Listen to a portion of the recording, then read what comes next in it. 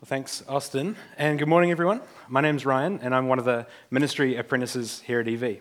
It's great to have the privilege of preaching this morning. I don't know how you've found the series so far on 7 Deadly Sins. I found it pretty painful. I came in to Pride knowing it was going to be a hard week, and it was. And then I came into anger thinking it would be a bit of a gentler one, but through the last week, God's revealed to me more and more places where I'm not being patient. But more than just being reminded of my sin, I've been grateful to be reminded of God's grace as well. So let's pray and ask Him to help us now as we come to His word again. Father, thank you for your word, and as Austin's read it, that we've just heard you speak to us. We pray that you would be at work through your word today to reveal sin to us, but draw us back to you to remember again your grace and the forgiveness that you've shown to us. Pray, though, through your word, you would be shaping us more and more into the image of your Son, so we can go out into our weeks, glorifying you in everything that we say and do. Pray for this in your Son's name. Amen. Well, apparently comparison is the thief of joy. But we all do it, right? We compare our popularity and our net worth and our level of education with each other. We look at other people to determine if we're a good person or not. And sometimes that's all in good fun. Any sport is really just a comparison between two teams to see who's better. But other times, not so much. I don't know if you remember, but a couple of years ago, Instagram stopped showing how many likes each post was getting. Because what they found was people were comparing themselves to each other based on how many likes they got. And this was actually damaging to people's mental health. It was causing anxiety. It was stopping people from wanting to use the app. And so they just stopped letting you compare. I grew up with an older brother, and I don't know who here is a younger sibling, but growing up like that, it's pretty competitive. You do whatever you can to keep up with your older siblings, whether that's in sport, in music, or school, whatever it is. You have to do anything you can to keep up, and I would do whatever it took to be better than my brother at something. Now, we both grew up playing instruments, and I remember when he first joined a band, he got to play this show, a proper show, where it was up on stage with lights and smoke machines and all the good stuff you look for in a show. And I was glad for him, but actually there was a part of me that was kind of annoyed that it wasn't me that got that opportunity.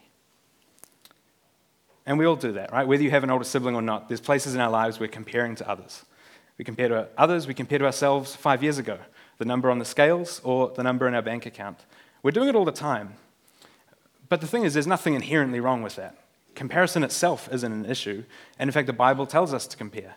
As we look at Jesus as an example we should be following, that's to some level a comparison we have to make. The issue is that so often when we're comparing ourselves to other people, envy is right behind. Now I looked up in a dictionary to see exactly what envy is, and according to the dictionary, it's a painful or resentful awareness of an advantage enjoyed by another, joined with a desire to possess the same advantage. So put simply, it's desiring something we don't have and resenting the people who do have it, being jealous of the good things that other people get. Now, sometimes we talk about jealousy and envy as if they're two different things. If you ask a psychologist, you'll probably get an answer that envy is wanting other people's stuff and jealousy is being protective of the things we already have. So we talk about a husband being jealous for his wife, that kind of idea. But as we come to the Bible, it's not quite so clear-cut on that. We don't really see jealousy being used one way and envy being used another. And so today, as we talk about the sin of envy, we're talking about desiring what other people have and resenting them for it. Now, it shows up everywhere. It shows up when a sibling got to stay up later than me as a kid, or when a friend got more pocket money. But it doesn't just stay with childish things like that. As we grow up, we still keep desiring what other people have, whether it's their houses or their cars.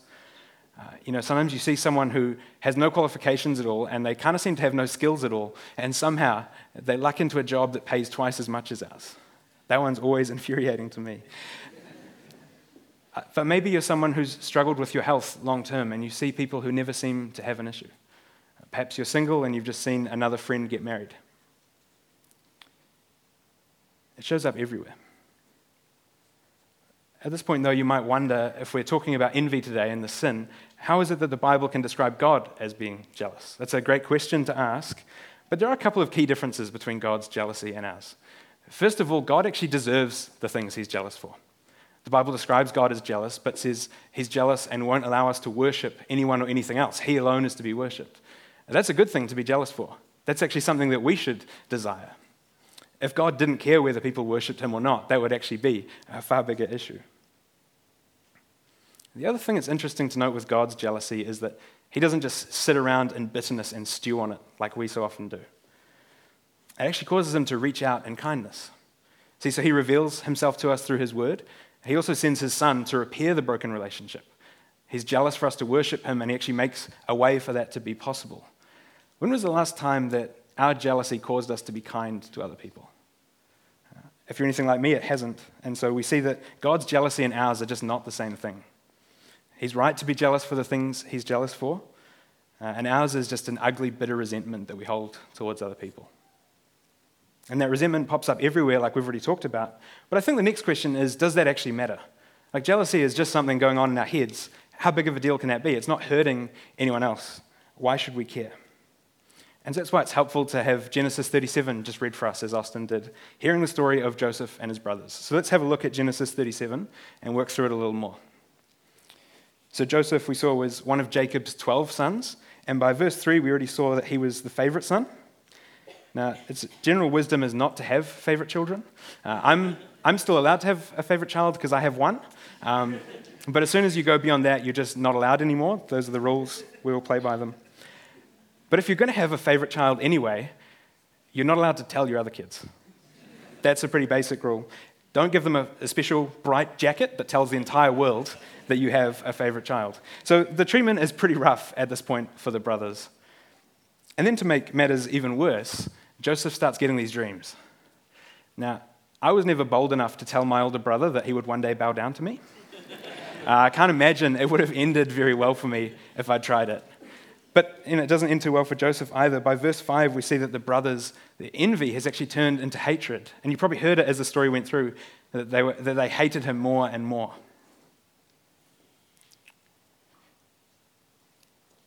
It's pretty unfair treatment.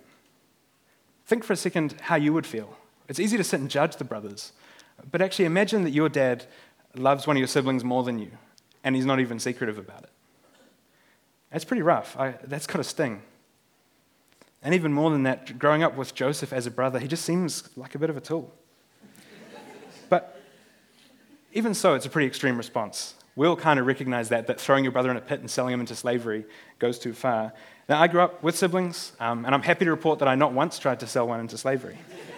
It's a pretty low bar, but I take wins where I can get them.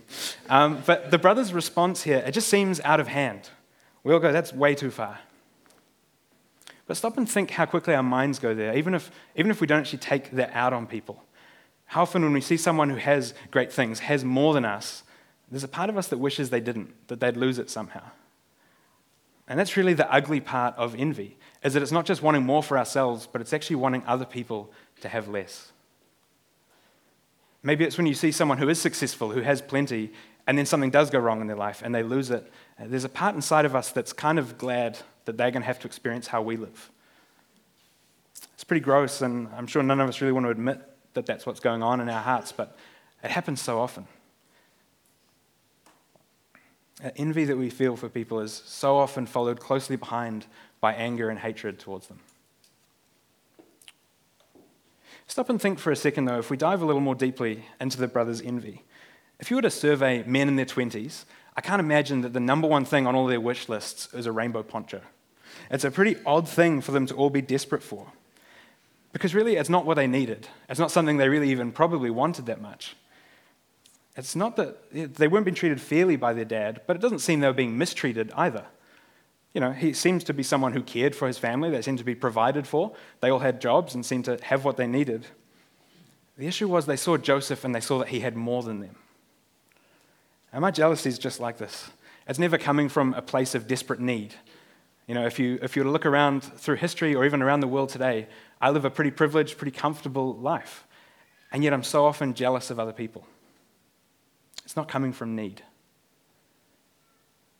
See, one of the places, as I've thought about this, that jealousy keeps coming up in my life is when I think about buying a house.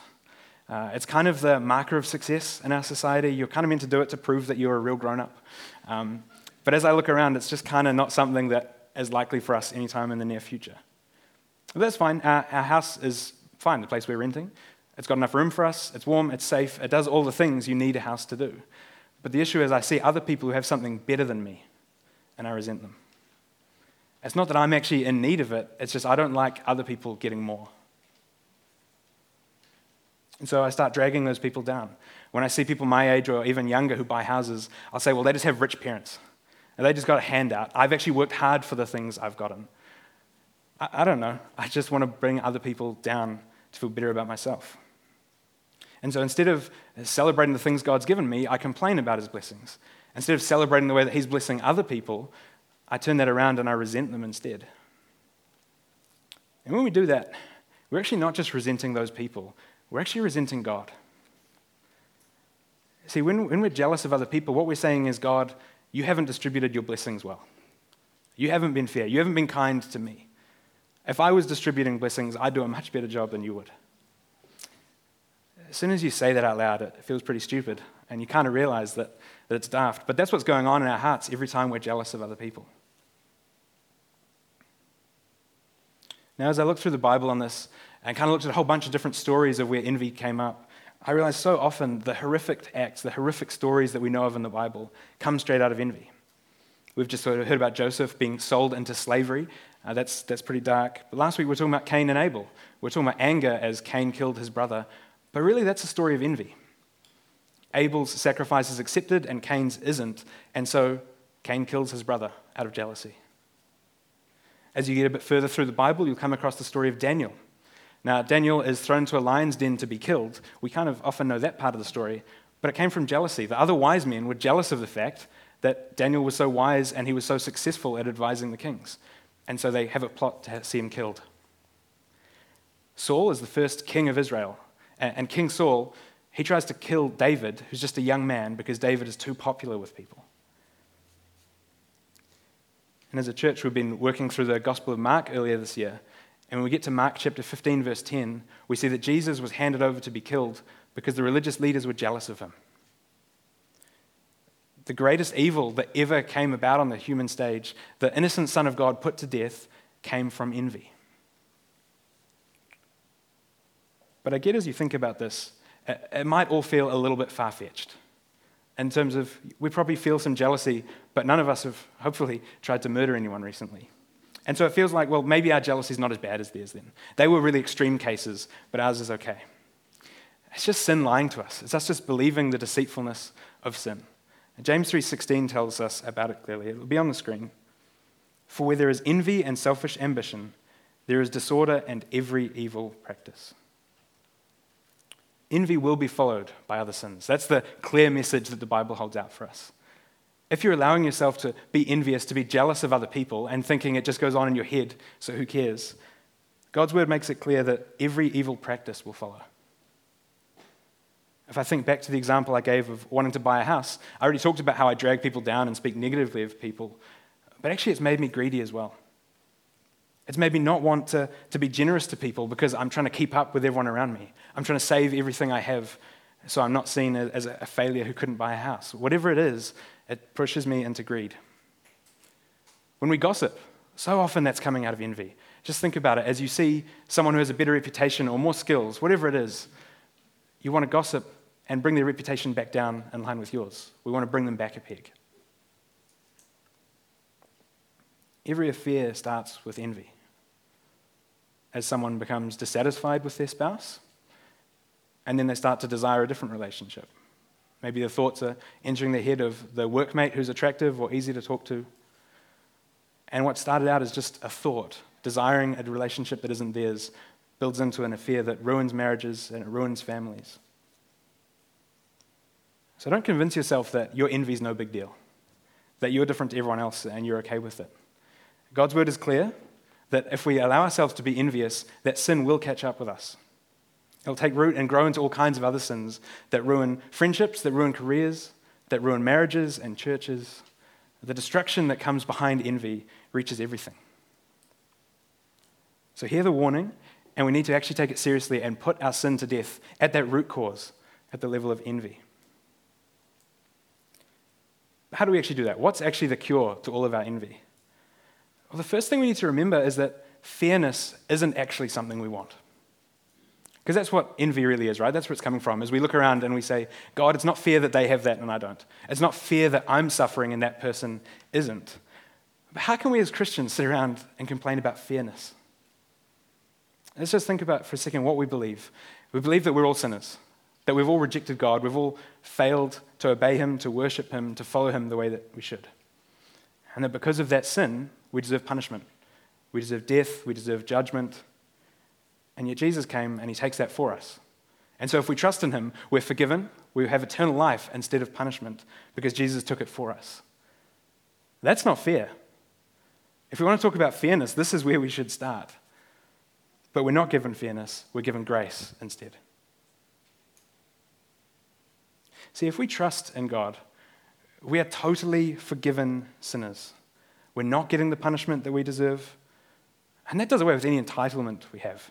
As we look around and think we deserve more than what God's given us, we need to actually come back to this and remember how much we've already been given. But it keeps getting better, because we're not just left in this neutral place of God's no longer angry at us. But God actually adopts us as children. He pours out love and he pours out kindness on us instead.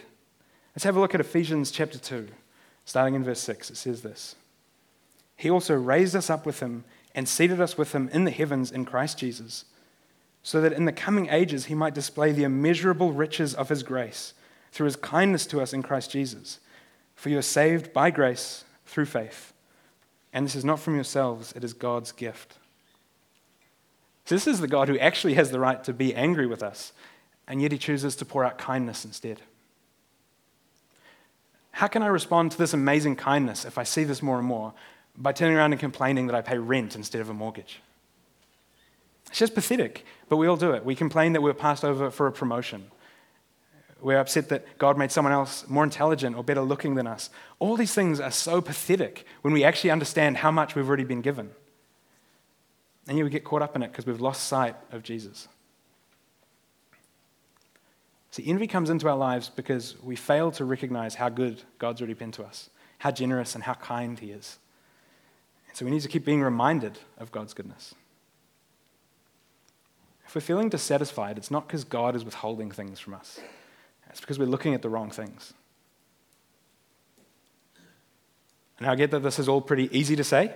It's easy to stand up here and say this, but it's much harder to live it out in our lives. And so that's why I'm grateful for God's word that helps us, that changes us over time. So I want to share a psalm with you that's helpful. Psalm 37. This is a great place to turn if you're someone who's struggling with envy. As you're tempted to feel resentful towards others, Psalm 37 is really helpful. So let's turn there now, and let's work through starting in verse 1. Do not be agitated by evildoers. Do not envy those who do wrong, for they wither quickly like grass and wilt like tender green plants. It's easy to be envious of other people prospering, especially when it seems like they're not even living for God. It feels like we're trying to live God's way and other people are living more fulfilled lives than we are. Whatever thing it is, maybe you see people who get to sleep in on Sundays and you're up here early to be at church or even earlier to serve. Maybe you see people who seem to be living completely for themselves and you're trying to live for the good of others at a cost to yourself. Maybe it's giving financially. We think of all the other things we could do with that instead. See, if you give to church here at EV, you would have just recently received your donation tax receipt. And on that, you can have a look and you can see the total amount that you've given in the last year. It's pretty tempting to look at that and think of everything else you could have done with that money instead. Right? We could have all gone on nicer holidays. We could have upgraded our phones every year. We could eat at nicer restaurants. We could buy more guitars. Sorry, that one's probably a bit more niche, but you can fill in the blank there for whatever it is you would rather spend that money on. It seems like we're missing out. It seems like there's something better that other people are getting. But they're not. This passage tells us not to envy because those people who are living for themselves, their success doesn't last. It says they will wilt. We have a treasure that lasts forever, so don't get distracted by treasures that will rot away. We need to keep focusing on eternity. Let's carry on. Trust in the Lord and do what is good. Dwell in the land and live securely. Take delight in the Lord, and he will give you your heart's desires. So if we learn to delight in God rather than our material comforts, we'll have our desires met. That's actually an incredible cure to envy. I'm not sure if you caught it as we were going through, but we've been talking about envy as desiring things we don't have. But this verse promises that if we delight in God, we'll have all our desires met. So if we stop focusing on the money and the cars and houses and whatever other thing you want to insert in there, and learn to delight in God, we will have our desires met. Now, that doesn't mean you can just keep all your selfish desires and somehow still get all the cars and houses and anything else you could want. But as we learn to delight in God more, our desires are brought in line with His, and we see Him working out His plans, Him carrying out His plans here on earth, and we're able to find satisfaction in that.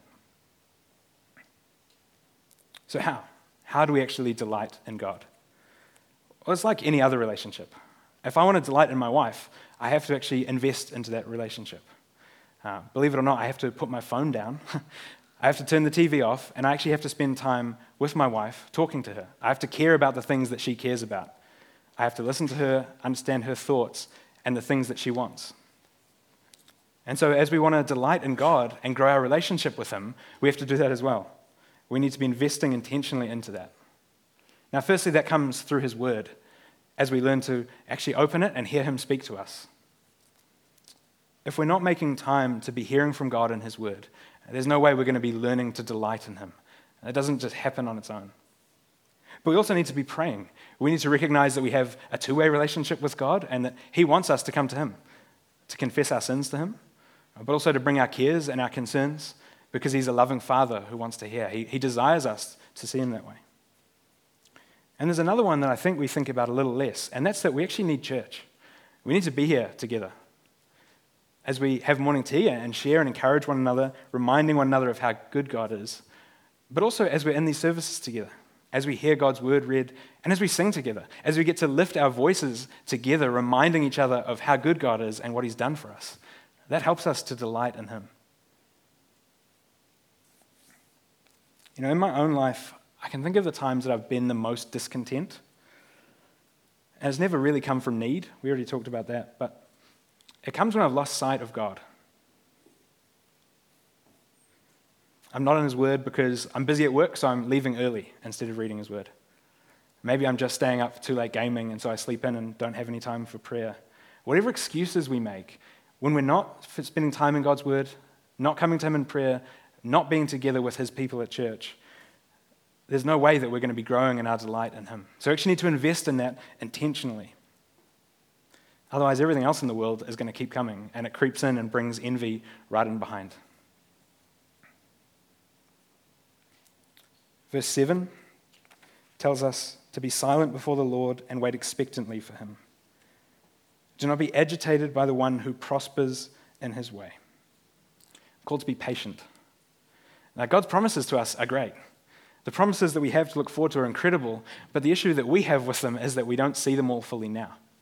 And so we see other people that seem to get what's theirs, and that's when we're tempted to jealousy. But we need to remember that God's promises are better than anything else we could see, and we just need to be patient for them.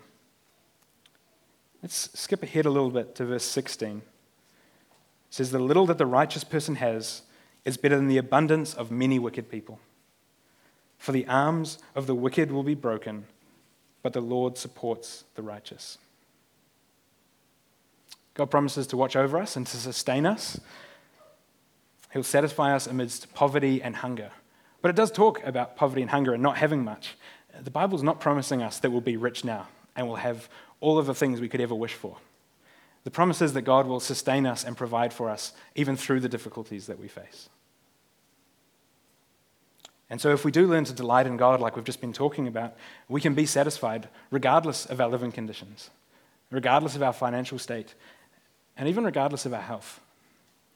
Because our satisfaction was never in those things, it was always in a God who doesn't change. See, when we're satisfied like this, we can start actually celebrating the blessings that God gives to other people. We can rejoice with those who rejoice. That's what Romans 12 tells us to do. Rejoice with those who rejoice. Can you do that? I think it's a command we skip over and don't actually think about a whole lot. But it's worth asking yourself, do you celebrate other people's successes? When was the last time that you spent time thanking God for the way He was blessing other people, even in ways that He hasn't blessed you? See, often we don't do that, or at least often I don't do that. I was just thinking there's a bunch of us apprentices here at EV, and sometimes one of the other apprentices will do something great. Maybe it's a sermon or a youth talk or whatever, and I'll hear how great a job they did. And I'm glad that God's using them to work in people and to preach the word faithfully. But there's a part of me as well that's kind of wishes it was me. I'm not totally celebrating because I wish I had the gifts that other people had. Or I wish I'd been given the opportunities that someone else was given. That's not really rejoicing with those who rejoice. And it's because I've forgotten about how much God's already provided for me, how many opportunities He's already given me to serve Him and serve His people, as well as the blessings that I have in Christ. In my heart, I'm thinking that somehow God's been stingy with me because He didn't give me the skill that He gave that person. Or someone else has a gift that I wish I had. So what is it for you? Where can't you celebrate the good things God is doing for other people? See, as we put envy to death in our lives, we also rise to kindness. As we recognize God's kindness to us that we've already talked about, the only way we can possibly respond to that is to be kind to other people as well. As we see the way that instead of being selfish, Jesus became humble and served us, it motivates us to serve others. The more we think on that, the more we're motivated to be kind to others. How can we turn around and be unkind and be short-tempered?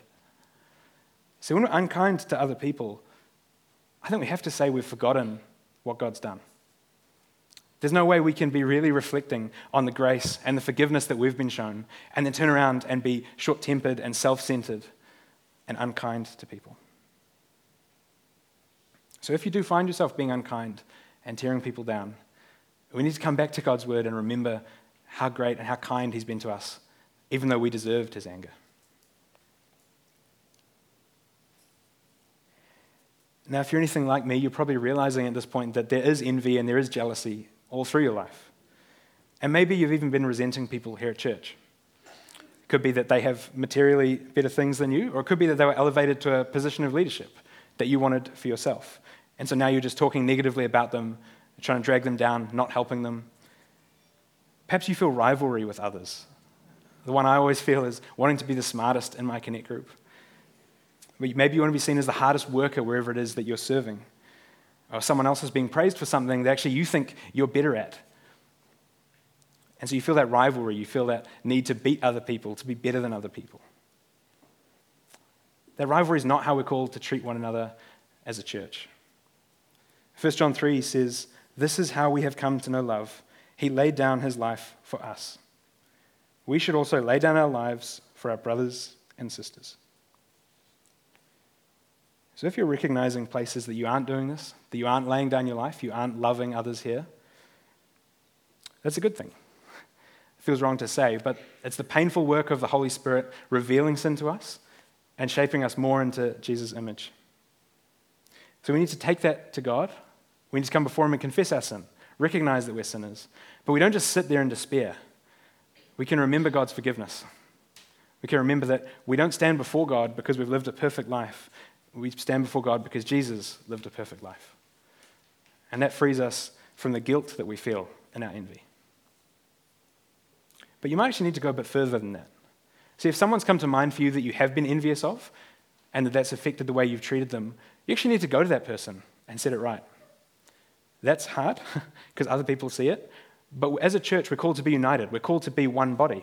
And so that means we need to do the hard work of recognizing our sin, confessing it to one another, and putting those relationships right.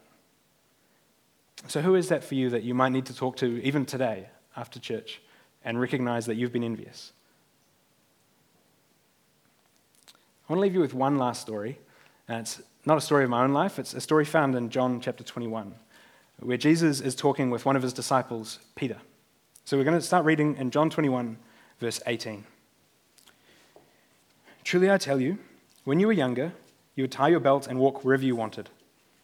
But when you grow old, you'll stretch out your hands and someone else will tie you and carry you where you don't want to go." He said this to indicate by what kind of death Peter would glorify God. And after saying this, he told him, "Follow me." So Peter turned around and saw the disciple Jesus loved following them. This is John being described, the one who'd leaned back against Jesus at the supper and asked, "Lord, who is the one who's going to betray you?" When Peter saw him, he said to Jesus, "Lord, what about him?" Now you can kind of relate to Peter here. He's given up everything he has to follow Jesus. It's not been an easy road for him, but he's persevered. And now he finds out that at the end he's going to die a humiliating death. But he doesn't actually complain, which I think is amazing to start with. But what he does do is he looks over at John and says, what about him? Now you can understand that question. Is it going to be fair? All 12 of us have given up everything. Surely I'm not the only one who's going to suffer this. Surely, God, you're going to be fair and you're going to make sure that all of us get the same treatment. But Jesus responds to him in verse 22, if I want him to remain until I come, what is that to you? As for you, follow me. Jesus is telling Peter not to get caught up in comparing himself to the other disciples, whether that be gifts or whether that be comforts or how they're going to die. And that message is actually the same for us today as well. What God has prepared for other people, he's prepared for other people. It's not our job to go around policing how God's done that and make sure we think he's done a fair job. What God has given us is to follow Jesus. Is that enough for you? Is it enough for me? And that's the question we actually have to ask. Is following Jesus enough to find contentment? Because if it is, that's the cure to our envy. As we take our eyes off of others, we stop making all the comparisons that we make, and instead we focus on Jesus and following his example, we can find contentment in that. When we do that, the resentment we feel towards other people goes away, the contentment comes in and it suffocates our envy. Because we aren't called to make sure we all suffer an even amount. We aren't called to compare our lives to one another and make sure that we all get even blessings. We're called to follow Jesus. That means that we follow his example of kindness as we lay down our lives for each other, and ultimately as we lay down our lives for God's glory. Let's pray. Lord, we recognize today that so often we lose sight of you and the kindness that you've shown us, that we forget your mercy and your grace towards us, and instead we get caught up in all the little things that we want, all the blessings we see other people have. And so we pray you would help us to take our eyes off those things. We pray you would help us to focus on your Son and the amazing gifts we've been given in him. Pray for any hurt relationships here in church where people are harboring envy or resentment. Pray that you would help us to put those right. Pray that we would be a church that doesn't have rivalry between its people, but that we are all on the same page, wanting to see your kingdom grow here in Auckland. And we thank you most of all that as we are convicted of our sin and we recognize our envy, that we find mercy in you. Thank you that your Son paid the punishment for us and that we are now free to serve you, free to be kind to one another. Pray for all these things in your Son's name. Amen. You've been listening to a sermon recording from Auckland EV. We hope you found it helpful, and if you'd like to find out more about Jesus or about church, we'd love to get in touch. So check out our website at aucklandev.co.nz for more details. Thanks for listening.